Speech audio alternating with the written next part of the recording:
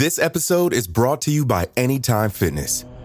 Forget dark alleys and cemeteries. For some, the gym is the scariest place of all, but it doesn't have to be. With a personalized plan and expert coaching, Anytime Fitness can help make the gym less frightening. Get more for your gym membership than machines. Get personalized support anytime, anywhere. Visit AnytimeFitness.com to try it for free today. Terms, conditions, and restrictions apply. See website for details. This episode is brought to you by Visit Williamsburg.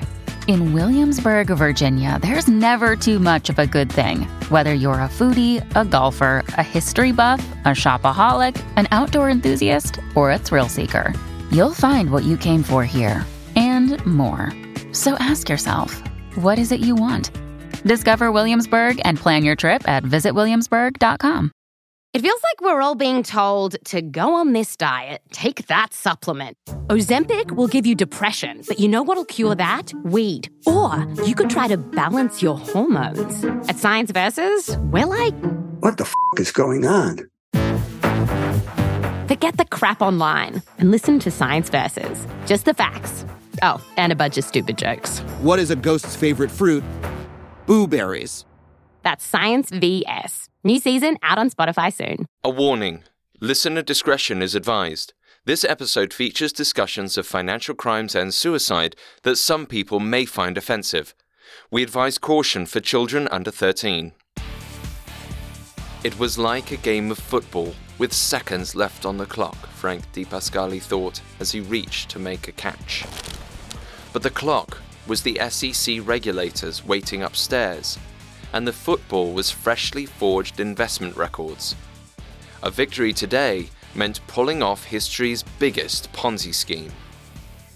If they lost, they would find themselves behind bars. But DePascali's team, the New York-based Bernard L. Madoff Investment Securities, was on a winning streak. Today, they'd had to forge accounting documents from years ago in less than the time it would take to dig a real document out of a file cabinet. To make the records appear authentic, they got creative. DePascali tossed the records to Annette Bongiorno, who pulled the documents into her chest, wrinkling the paper. Perfect. Playing catch with paper records wasn't a normal part of the investment advisory business. Not that DePascali or Bongiorno would know that.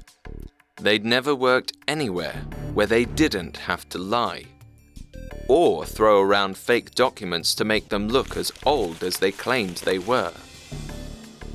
Bongiorno passed the records to Joanne Krupe, who put them in the office's fridge to cool any remaining heat from the printer. They waited, running down the clock.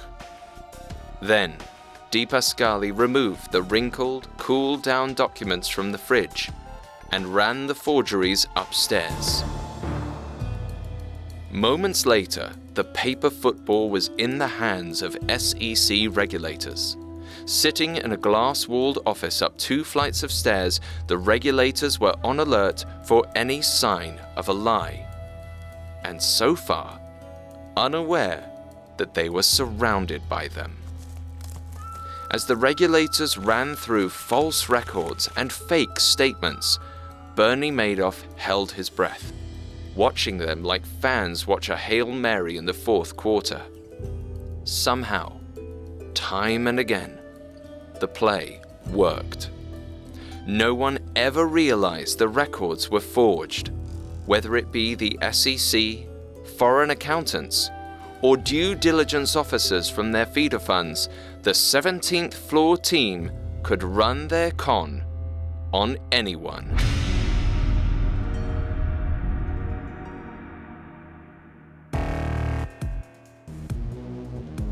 Welcome to Con Artists, a Parcast original. Every week, we peel back the layers of history's greatest deceptions and tell the stories of the hustlers, swindlers, and fraudsters that orchestrated them. I'll dive into their psychology, break down their tricks, and explain why anyone might fall for a con. Con Artists seeks to explore cons from all angles: the perpetrator, the victim, the world they lived in, and the factors that forced them to fool or be fooled. In our first episode, we covered the upbringing and early influences of our fraudster. We'll understand what experiences shaped their mindset and the historical context that allowed them to perpetuate their cons. In part 2, we'll watch the wheels come off their scheme as their victims recognize the lie. I'll detail how our subject was eventually caught, the resulting fallout, and where they are today. Today, we're wrapping up the story of Bernie Madoff, architect of the world's biggest known Ponzi scheme.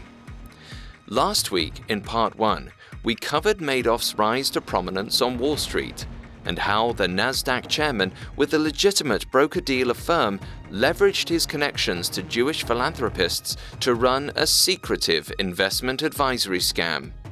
This week, we'll look at how Madoff conned not only his investors, but the Securities and Exchange Commission.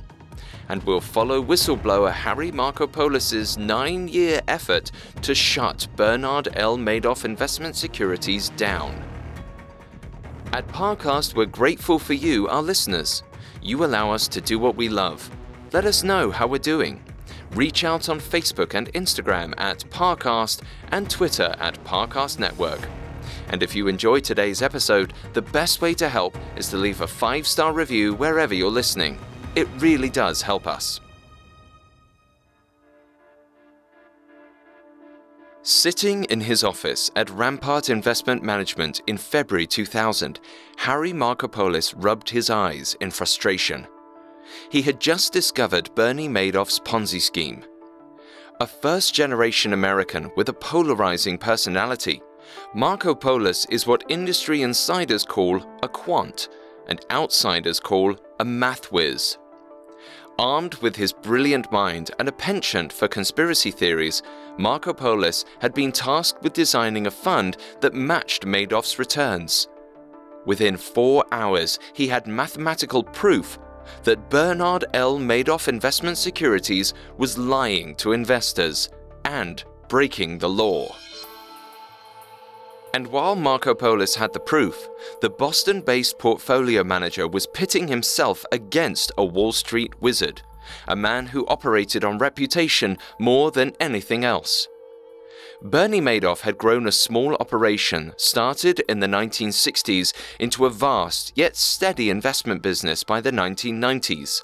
Chairman of the Nasdaq and advisor to the SEC, Madoff had a carefully crafted, calm aura and an incredible track record of consistent investment returns. With investors ranging from Oscar winners to aristocrats, Madoff garnered business through word of mouth, making his services appear special and rare. His Manhattan office was spotless in black and grey, wide glass walls without a smudge. Everyone could see what he was doing, even if it was just obsessively cleaning his favorite sculpture, Oldenburg's The Soft Screw. The irony of that image isn't lost today, but it wasn't given a second thought by those lucky enough to get an introduction. Madoff made it clear he didn't accept just any investor. In fact, he was known to turn away those who asked too many questions. Madoff didn't even let his wealthy victims tell him how much they'd like to invest. He gave them a number, their personalized cost of entry, based on his research. Madoff claims he told them, "Don't put in more than half your money with me. You don't know, I could go crazy." But he didn't seem crazy. His stylish clothes projected success. He had a yacht, a home in France, and took a seaplane to work. Hand over enough money, and all that could be yours too. The eager investor almost always wrote the check. The check went straight to Madoff's account at Chase Bank, where he could hand it out to earlier investors, or simply spend it on himself. It's important to remember that, with a few phone calls, any investor could take money out of the Ponzi scheme. But why take the money now, when it'd be worth double in a few years? All investors received regular, albeit fake, account statements, and the balances only went up. By 1999, Madoff's New York operation was bringing in billions of dollars from 5 different continents, and Madoff was redistributing it however he saw fit. That knowledge made Harry Markopoulos's blood boil. He'd risk his own life to take Bernie Madoff down. But first, he'd start with an email. 6 months after he'd first heard of Madoff in May 2000, Markopoulos submitted an 8-page report to the SEC's Boston office and subsequently met with a senior enforcement lawyer. Unfortunately, while Markopoulos was extremely smart, he was unable to cogently explain his analysis or Madoff's investment scheme in layman's terms. The SEC lawyer found Madoff's investment plan befuddling. This was by design. Madoff knew investment schemes could get complicated, and that most investors, like most people, don't like reading or doing math. So he hid the impossibility of his plan behind mind-boggling equations. Madoff's con worked on the SEC lawyer just as it did on his victims, and he didn't even have to be in the room. The senior lawyer said he'd send someone to follow up at Madoff's office, but never did. He later denied meeting Harry Markopoulos at all, likely out of embarrassment. But the SEC's official investigation of their failure to catch Madoff, colloquially known as the COTS report, confirmed that the meeting did happen, and no action was taken afterwards. For the second time, the SEC had ample means and opportunity to catch Madoff, and had failed. Oblivious and undeterred, Markopoulos continued to follow up with the SEC. But he wasn't the only one who smelled something fishy. In May 2001, skeptical articles in the financial newsletter Mar Hedge and Barron's magazine brought Madoff's secretive investment advisory into the spotlight. Neither outright attacked Madoff, but the coverage led savvy readers to the conclusion that Madoff's strategies and success rate were, at the very least, implausible.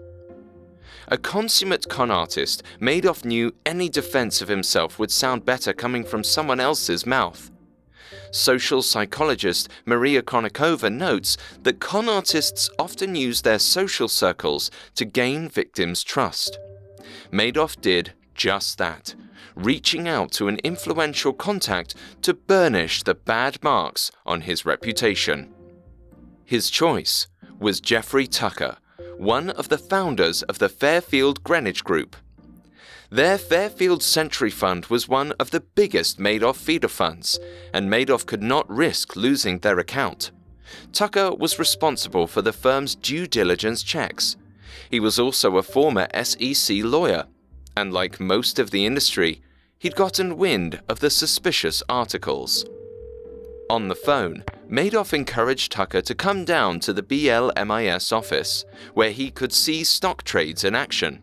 Tucker called the bet and went to Manhattan, where Madoff and his right-hand man, Frank DePascali, were eager to show off their latest trick.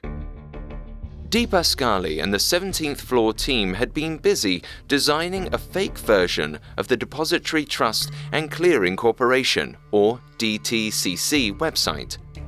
In their phantom program, they carefully matched every real web page, every logo, every variation in font size. Now it was time to take it for a test drive, and pray the program didn't crash. When he arrived, Tucker was led through the 19th floor, past a series of brokers making legitimate stock trades, and into Madoff's spotless, glass-walled office. There, Madoff set Tucker up at his own executive desk. It was meticulously clean and organized, like everything else in Madoff's life. Madoff showed Tucker the knockoff website, mere feet from genuine art by Matisse and Picasso. The architects of the program, DePascali, O'Hara, and Perez, were hidden away with computers on the 17th floor, ready to simulate the other side of a fake stock trade if needed. Calm and reassuring as always, Madoff showed off his own firm's stock holdings on the fake DTCC page, then told Tucker he could see any Fairfield Greenwich holdings he wanted. Tucker was pleased to see that the AOL shares on screen matched the records he had in his ledger, per the reports the 17th floor team had been sending him. Madoff held his breath, but he didn't need to. Tucker himself claimed he had never seen the DTCC site before. For Tucker, it all checked out. No need to worry. He and his clients were still very rich. In fact, perhaps he should invest more of his funds with Madoff. The existing ones were performing quite well. Madoff's trick had worked. Tucker believed in it, and so would everyone he told.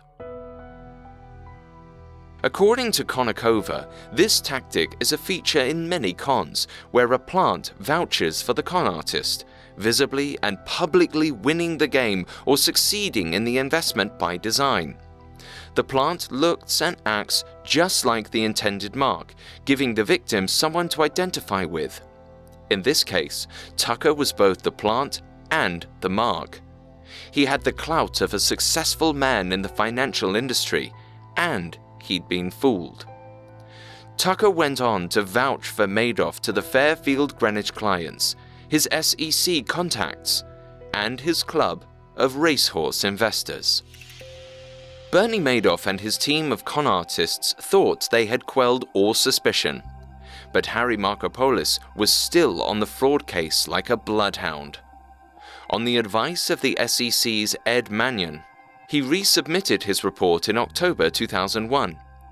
This time, he included 3 more pages of evidence and 2 pages explaining the flaws in Madoff's strategy in simpler terms. This report made it all the way to the SEC's New York office, where it was promptly brushed aside. This marks the 3rd opportunity missed by the SEC. As 2002 began, Markopolos was increasingly frustrated. His thorough reports were being ignored. A criminal was getting away with stealing billions of dollars from thousands of innocent people. And, the cherry on top, his bosses still wanted him to replicate Madoff's purported yet impossible strategy. Markopolos didn't know how high up the con went. Given the response of the SEC, it was possible the US government itself had a stake in the Ponzi scheme. He had to move carefully. In December 2002, Markopolos dressed in his heaviest overcoat and gloves. It was cold, but he wasn't dressing for the weather. Markopolos wanted to appear anonymous. He meticulously printed out a new copy of his report, minus his name or any identifying features. Slipped into 2 layers of manila envelopes, the report was clear of fingerprints, hairs, or any identifying features. Markopolos carried the envelope to Boston's JFK Library, where he'd secured himself a ticket to hear New York Attorney General Eliot Spitzer speak as part of a lecture series. Markopolos sat patiently through the lecture, gloved hands around the stiff package that, once opened, would destroy thousands of lives. While Markopolos admired Spitzer for his work regulating Wall Street, he also worried the Attorney General and his wealthy family were part of the same New York social circle as Madoff and investors themselves. Markopolos worried Spitzer would not take the delivery well, whether it be because Spitzer himself was involved in covering up the scam, or a much more likely shoot the messenger situation. To create more distance, Markopolos handed the package to a female staff member that ensured she'd get the envelope's contents to Spitzer. Then, he hurried home, as far as he could get, from the bombshell of evidence he'd just dropped. Coming up, Madoff's Ponzi scheme grows more complicated, and whistleblower Harry Markopolos fears for his life. This episode is brought to you by Anytime Fitness. Forget dark alleys and cemeteries. For some, the gym is the scariest place of all. But it doesn't have to be. With a personalized plan and expert coaching, Anytime Fitness can help make the gym less frightening. Get more for your gym membership than machines. Get personalized support anytime, anywhere. Visit AnytimeFitness.com to try it for free today. Terms, conditions, and restrictions apply. See website for details. Now back to the story. For Bernie Madoff, the early 2000s brought continued wealth, at least on the outside. On the inside, the Ponzi scheme was running short on cash, and that spelled danger. There are 3 ways to kill a Ponzi scheme. 1. The guy at the top runs away with the money. If he plays his cards right, he might get away with it. 2. Everyone who would invest has already, and there are no more people able or willing to become the pyramid's newest bottom row. And 3. Everyone calls the bet and cashes in. Ponzi's are designed to keep money flowing in and never out. If too much money exits the system, the scam is doomed, and the jig is up. In each case, most of the investors lose most, if not all, of their money. There's no winner at the end of this confidence game. And in the early 2000s, Bernie Madoff was looking at the beginning of the end. His old investors were pulling money out at almost the same rate new investors were putting money in. Of course, the investors were merely doing what any successful investor does: withdraw the money they're entitled to, per their account statement. But in this case, the money listed on the statements didn't exist. Thanks to decades of steady return rates, those fake account statements now had numbers stretching into the billions. One investor in particular, Jeffrey Pickauer, withdrew over $1 billion in 2002. He'd only ever put in about $620 million and believed he had Madoff to thank for his now vast cash flow. Pickauer was the Ponzi architect's worst nightmare. If he kept pulling out money, Madoff would go broke and be unable to pay out any other investors, shattering the illusion of his wealth and success. Pickauer had the power to destroy everything Bernie Madoff had worked for all his life. But Bernie couldn't admit he'd failed in investment advisory. So he had to keep paying Jeffrey Pickauer. In 2003, the SEC received another tip regarding Madoff, this time from an anonymous hedge fund manager. They did a perfunctory examination and were easily fooled by DePascali's fake records. This was the 4th mishandled SEC complaint. It was joined by an increasing number of botched routine examinations through the early 2000s. Despite the SEC's circling and his cash concerns, Bernie Madoff remains the public picture of success. By 2004, BLMIS was one of the 50 biggest firms on Wall Street, with a net worth approaching $500 million. Over the next 4 years, he bought 3 boats named the Bull, Sitting Bull, and Little Bull to match his bull-themed office artwork by Picasso and Liechtenstein. He bought a chateau in Cap d'Antibes on the French Riviera, in addition to his homes in Manhattan, Palm Beach, and Montauk. He collected luxury wristwatches, spending tens of thousands on Rolexes and Cartiers. But in March 2005, the SEC was back at BLMIS. They said it was a routine examination, but in reality, they'd come to investigate. The SEC had found emails questioning the plausibility of Madoff's strategy when doing a routine examination at hedge fund firm Renaissance Technologies, and decided to give BLMIS another look. This is, to note, the 5th time something extremely suspect was brought to their attention. Bernie Madoff was not having it. He refused to let anyone else at BLMIS interact with the investigators and kept them in a glass-walled conference room where he could watch their every breath. After 3 weeks of routine examination, Madoff blew up at the young staffers examining his records. But instead of growing more suspicious, they opened up. They had misled him, so of course he'd be upset. They confirmed they were looking for unethical money management in the BLMIS hedge fund accounts. Madoff assured them that these concerns were unfounded and let the investigators continue, while he watched their every move. However, in June 2005, the SEC dropped the investigation and wrote up a report clearing BLMIS of suspicion. Apparently, the 5th time was not the charm.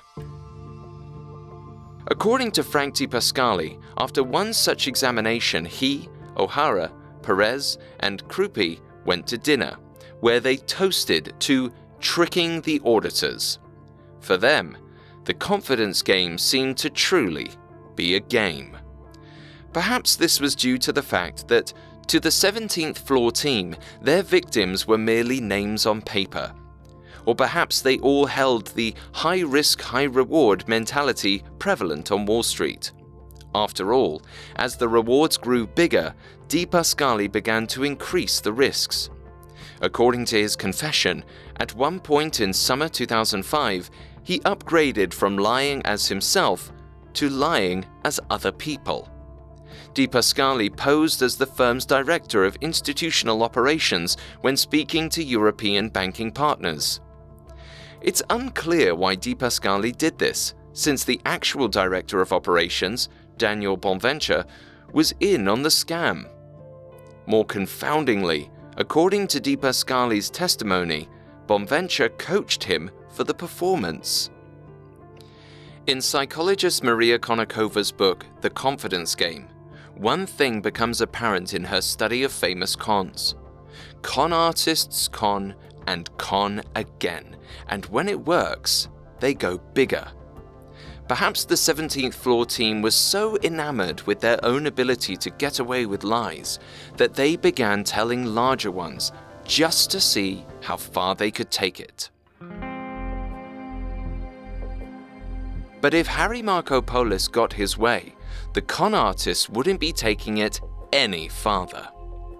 In 2005, Markopolos had finally convinced the Boston branch of the SEC that Madoff was running a Ponzi scheme. However, since BLMIS was based in Manhattan and outside their jurisdiction, they'd have to take it to the New York branch. The timing couldn't be better. Markopolos, increasingly paranoid, now carried a gun and had taken to checking the underside of his car for bombs. It may seem like he was taking things a bit far, but the same mentality that made him think Bernie Madoff might have him killed was what led him to discovering the Ponzi scheme in the first place.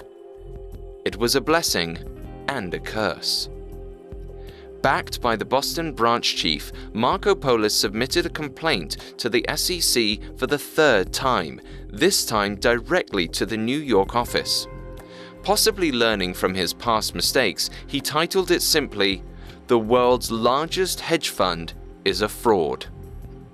However, the New York team assigned to the case wasn't experienced in dealing with Ponzi schemes. Combine that with Markopolos' obstreperous, condescending attitude, and the case went nowhere fast. The scam wasn't obvious to the New York team, and they wanted Markopolos off their back as soon as possible. Per Diana Henriquez, one investigator later said, there wasn't any real reason to suspect some kind of wrongdoing. Fed up, Markopolos tried and failed to get the Wall Street Journal to pick up the story. After almost 6 years, it felt like he'd exhausted every avenue. As he saw how deep and wide-reaching the Ponzi scheme went, Markopolos wondered if the best solution was to kill Madoff himself.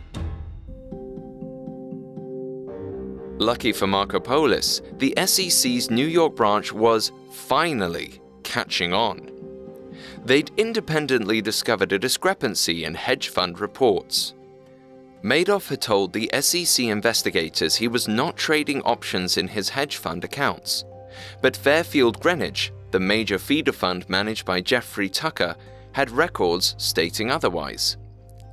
In February 2006, the SEC reached out to Madoff himself. They requested a list of all accounts Madoff was using to perform trades for his hedge fund clients, his DTCC clearinghouse number, and any records of options trading for the hedge fund clients. This was a death blow for Bernie Madoff. The accounts and records didn't exist. If he handed over his fake paperwork and the SEC cross-checked it with the DTCC, he'd be outed immediately. If he denied the request, he'd be outed even faster. But that was only if the SEC investigators bothered to do their homework. And given their track record, Madoff decided to take a gamble.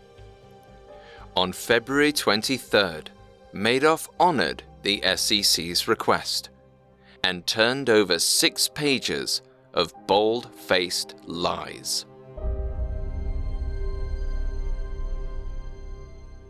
Up next, the fallout from the biggest gamble of Bernie Madoff's life. Now back to the story. With the SEC once again investigating his firm in early 2006, Bernie Madoff was running on borrowed time. On May 19th, the SEC finally sat down with Madoff. Ostensibly, they were following up on the 6 pages of documents Madoff had provided to prove the legitimacy of his investment advisory business. Without his lawyer present, Madoff explained away their worries about his implausible trading records with, "I just feel the market." He remained friendly and relaxed, exuding the same confidence that had swayed so many investors. And it swayed the SEC. They didn't even bother to check his DTCC account, which Madoff told journalist Diana Henriquez astonished him. However, it wouldn't astonish a psychologist.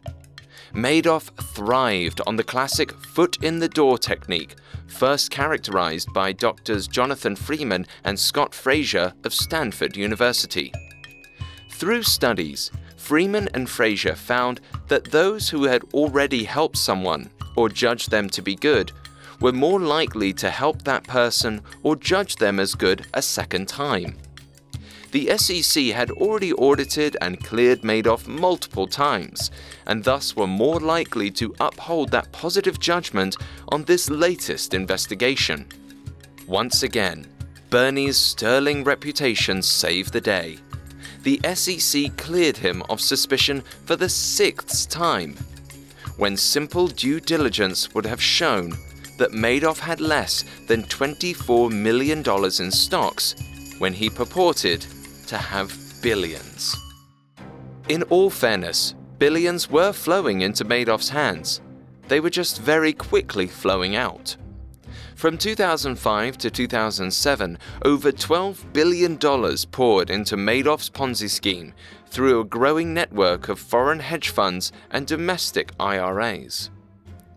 The metaphorical pyramid grew increasingly complicated, adding derivatives and risk-free arbitrage to the stew of split-strike conversion, hedge funds, feeder funds, stocks, bonds, and options. It was harder and harder to understand, but with the consistent positive returns, it was harder and harder to question. To keep the ball rolling, the returns and the clients got bigger. According to Madoff's criminal charges, some accounts for favored clients earned returns of 46% per year, and Madoff's investors now included big names, including Steven Spielberg and his Wunderkinder fund, Kevin Bacon, Kira Sedgwick, the owners of the New York Mets, and Holocaust survivor turned humanitarian Elie Wiesel. Wiesel said of Madoff, it was a myth that he created around him, the myth of exclusivity. He gave the impression that maybe 100 people belonged to his club. But with a mythic reputation to protect, Madoff had to pay a fair amount of hush money to his co-conspirators on the 17th floor. 6- and 7-figure salaries bought their silence for a time. Until 2006, when O'Hara and Perez realized how deep they were into a criminal operation and got nervous. According to Di Pascali, they termed their newfound discomfort with committing crimes as a bit of a pickle and demanded to be compensated in diamonds. Di Pascali replied, "Where the hell am I going to get a bag of diamonds?" O'Hara and Perez had made their point. The diamond request was rejected, but each man received a hefty bonus and a raise. In June 2007, Harry Markopolos submitted his 4th complaint to the SEC. As far as Markopolos was concerned, it was summarily ignored. It seemed as though no one could stop Bernie Madoff. Not Harry Markopolos, not the SEC, not any government or higher power. His Ponzi scheme would not go down until the Great Recession destroyed everything it was built on. In 2008, a series of dominoes soon fell across the financial industry. Stocks traded for lower and lower prices. Investors around the world pulled their money as people across America faced the very real fear of losing their homes. And whether they knew it or not, many of those investors were pulling their money out of Madoff accounts. For Bernie Madoff, fall 2008 was the day of reckoning. He was suddenly on the hook for all the money he'd banked on keeping forever. Money he'd largely already spent. And given the recession, his pool of new investors had dried right up. Between August and November of 2008, Madoff went from billionaire to millionaire. It was increasingly impossible to hide his failure. On December 3rd, 2008, Madoff finally faced the music. In his own way. He called Di Pascali to his office and told him to start writing checks. They were on the hook for approximately $1.5 billion, which was approximately $1 billion more than they had. At 70 years old, Bernie Madoff was tired. He decided to distribute the remaining stolen money to his family and friends so the people close to him would get their money back. Madoff told Di Pascali that once the checks were out, he planned to turn himself in. Instead of Florida, he'd be retiring to prison. Di Pascali began coordinating with Joanne Krupe, the account manager, to figure out how much money they had to divide, and more importantly, how to get their story straight. On December 9th, 2008, Bernie called his son Mark to his office. Christmas was coming early. It was time to distribute the annual bonuses. Mark balked. He'd watched the financial industry dominoes fall and knew the smart thing to do was hold their cash. Bull-headed, Bernie pushed his son to do as he was told. Instead, Mark took his concerns to his brother Andrew. Both men were in their 40s and more than capable of making prudent business decisions. Andrew agreed they had to confront their father. That afternoon, the elder Madoff brothers had a similarly tense conversation. Bernie told Peter about his plan to end the Ponzi scheme. Peter urged Bernie to tell his sons, who'd already expressed their worries about their father to their uncle. Bernie promised he would, just not yet. The next morning, December 10th, Bernie had Ruth move $10 million from her investment account to a personal bank account. He did not explain why. Instead, he began signing the pile of 100 checks from DePascali. Combined, they were worth $173 million. Bernie was still signing when his sons and brother interrupted him. He tried to lie to his children, but after almost 50 years of lies, no one was buying it. Tension built, and Bernie declared they'd continue the conversation at the penthouse. Once there, Madoff sat his wife and sons down in the study and finally, for the first time in 40 years, admitted his own failure. He confessed the business was basically a giant Ponzi scheme and that the family was nearly broke. Andrew broke down crying. Mark stewed silently. Ruth asked, "What's a Ponzi scheme?" As Bernie explained his crimes to Ruth, Mark and Andrew left the penthouse. Their father had betrayed their trust and ruined their entire careers.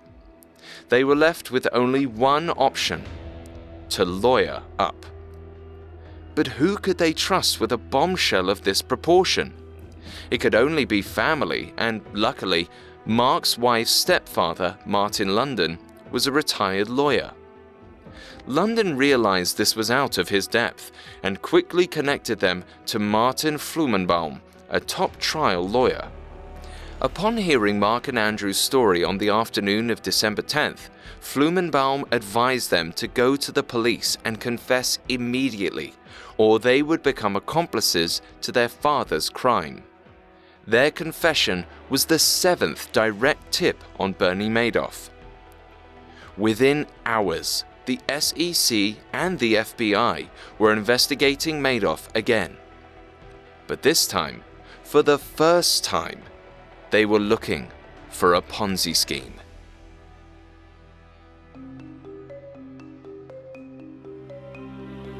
Early the next morning, on December 11th, 2008, FBI agents Kang and Kachopi went to the Madoff's Manhattan penthouse, ready to catch a thief. Upon arrival, they clarified that they were here to speak with Bernie about his innocence. Madoff knew instantly that this was the end. He'd been turned in, and the best he could do was insist he'd acted alone and make sure no one else went down with him. Calmly, Madoff assured them there is no innocent explanation. At the same time, the SEC and FINRA sent teams to the Lipstick Building, where Frank DePascali was frantically deleting evidence from the 17th floor computers. Even at the end, he was busy making Madoff look good. It wasn't long before the chaos spread upstairs as the FBI arrived in full force. Over 100 innocent securities traders swiftly realized they were going to lose their jobs, while the team of 17th floor con artists tried to blend into the resounding chorus of "I had no clue." Sorting the real business from the Ponzi scheme was a monumental task, and it was too risky to let anything slip by in the meantime. Within hours, regulators had legally seized the firm and begun the process of shutting the business down. That evening, after a full day of briefings and questionings with lawyers and FBI agents, Bernie Madoff was charged with fraud. He'd been active for at least 2 decades, and perhaps half a century. His victims numbered in the tens of thousands. They let him out on bail for $10 million and his passport. The judge, wisely not trusting Bernie Madoff to produce any money he claimed to have, insisted on 4 co-signers. The next morning, December 12, 2008, Bernie Madoff was the biggest news story and the most hated man in America. Almost $65 billion in international wealth had disappeared. The panic on Wall Street only worsened, and it spread across the nation. Hedge funds and banks around the world sent apologetic letters to clients, regretting their lack of due diligence. Everyone, from Korean school teachers to JP Morgan Chase Bank, lost assets. Madoff had even managed to defraud the International Olympic Committee. Entire charities, including the Picower Foundation, the Norman F. Levy Foundation, and the Chase Family Foundation, had to be shuttered, unable to function without their Madoff account money. Even Elie Wiesel, the Holocaust survivor who encouraged forgiveness of Nazis, publicly said he could not forgive Bernie Madoff. And while he should have been relieved, Harry Markopolos loaded up his shotgun. He was convinced the SEC would raid his home, destroy his evidence, and kill him, all in an effort to cover up their massive oversight. Bear in mind, being an SEC regulator is a desk job. But the SEC didn't crack down on Markopolos. Instead, he cracked down on them. The subsequent government investigations turned up years of tips and evidence of Madoff's scandal, and shocking proof of it being brushed aside by SEC regulators. Thanks to Markopolos' persistence and thorough documentation, it was impossible for regulators to plead ignorance. The SEC was forced to change their policies around whistleblowing, making it much harder for future con artists to pull off a scam like Madoff's. Harry Markopolos may not have stopped Bernie Madoff, but he certainly stopped some of his successors. As more details emerged, it became increasingly apparent that this wasn't just a crime against Madoff's friends and family or the famous and ultra-wealthy. Over 51,700 people from 121 countries and 49 US states have since filed claims against BLMIS. Within a day of Madoff's arrest, Securities Investor Protection Corporation, or SIPC, which protects customers' rights in bankruptcy court, was on the case. While their jurisdiction over investment advisory was questionable, all of the fake account documents were printed on Madoff's legitimate broker-dealer letterhead, which bore the SIPC member guarantee. The con artist's attention to detail had come back to bite them. Veteran SIPC lawyers Irving Picard and David Sheehan took point in recovering the stolen funds, and would do so ruthlessly. They confiscated and auctioned the hallmarks of the Madoff's luxurious lifestyle, everything from the super yacht to Bernie's underwear.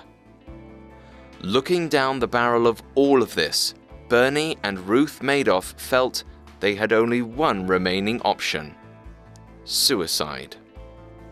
On Christmas Eve 2008, the couple mailed out gifts, took a handful of pills each, and went to bed.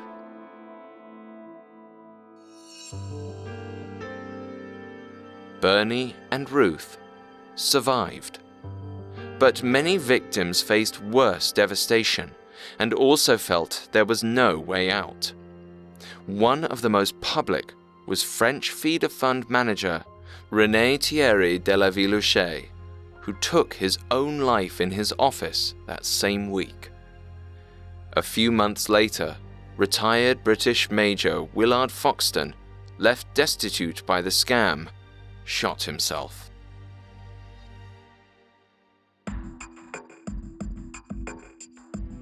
On June 29, 2009, Bernie Madoff was sentenced to 150 years in prison, the maximum allotment for his crimes.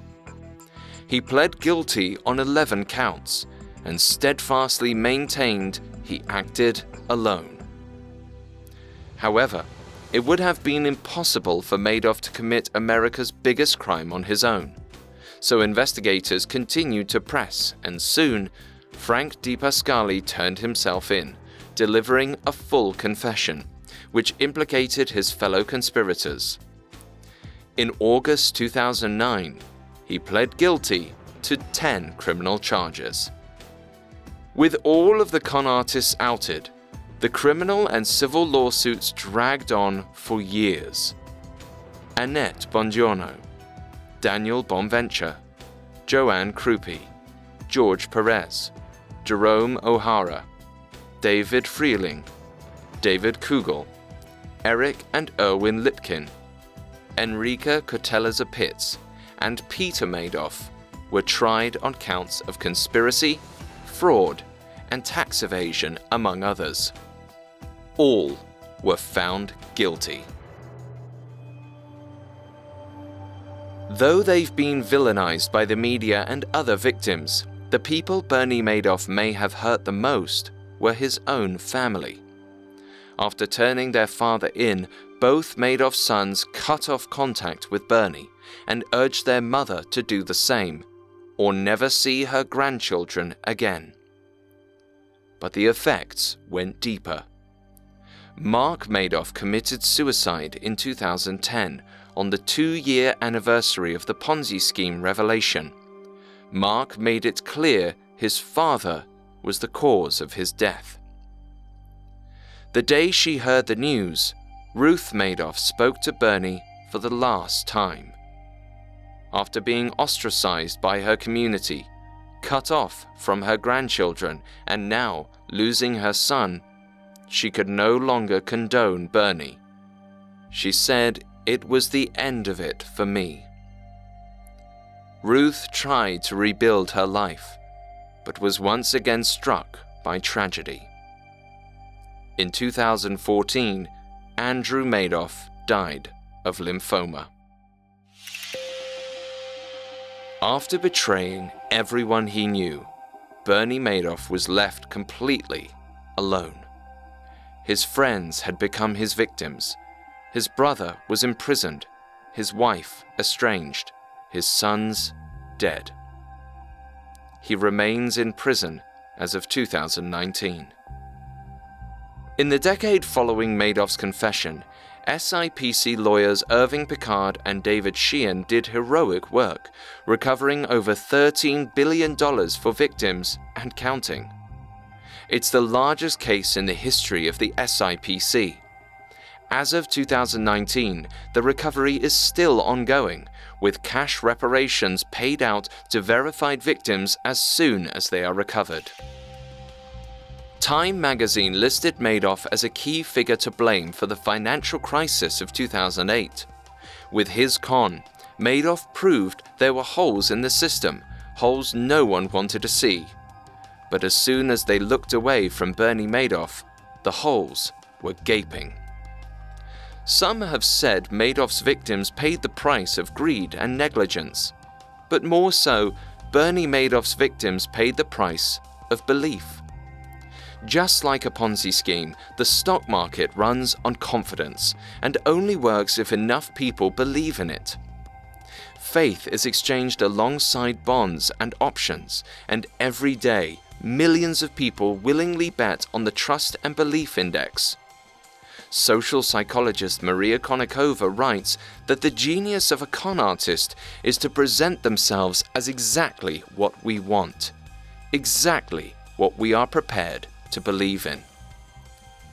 Bernie Madoff executed this perfectly. In uncertain markets, he was free money and steady growth. Madoff offered exactly what his investors wanted, and the only thing they were more willing to buy than his investment funds were the lies he sold.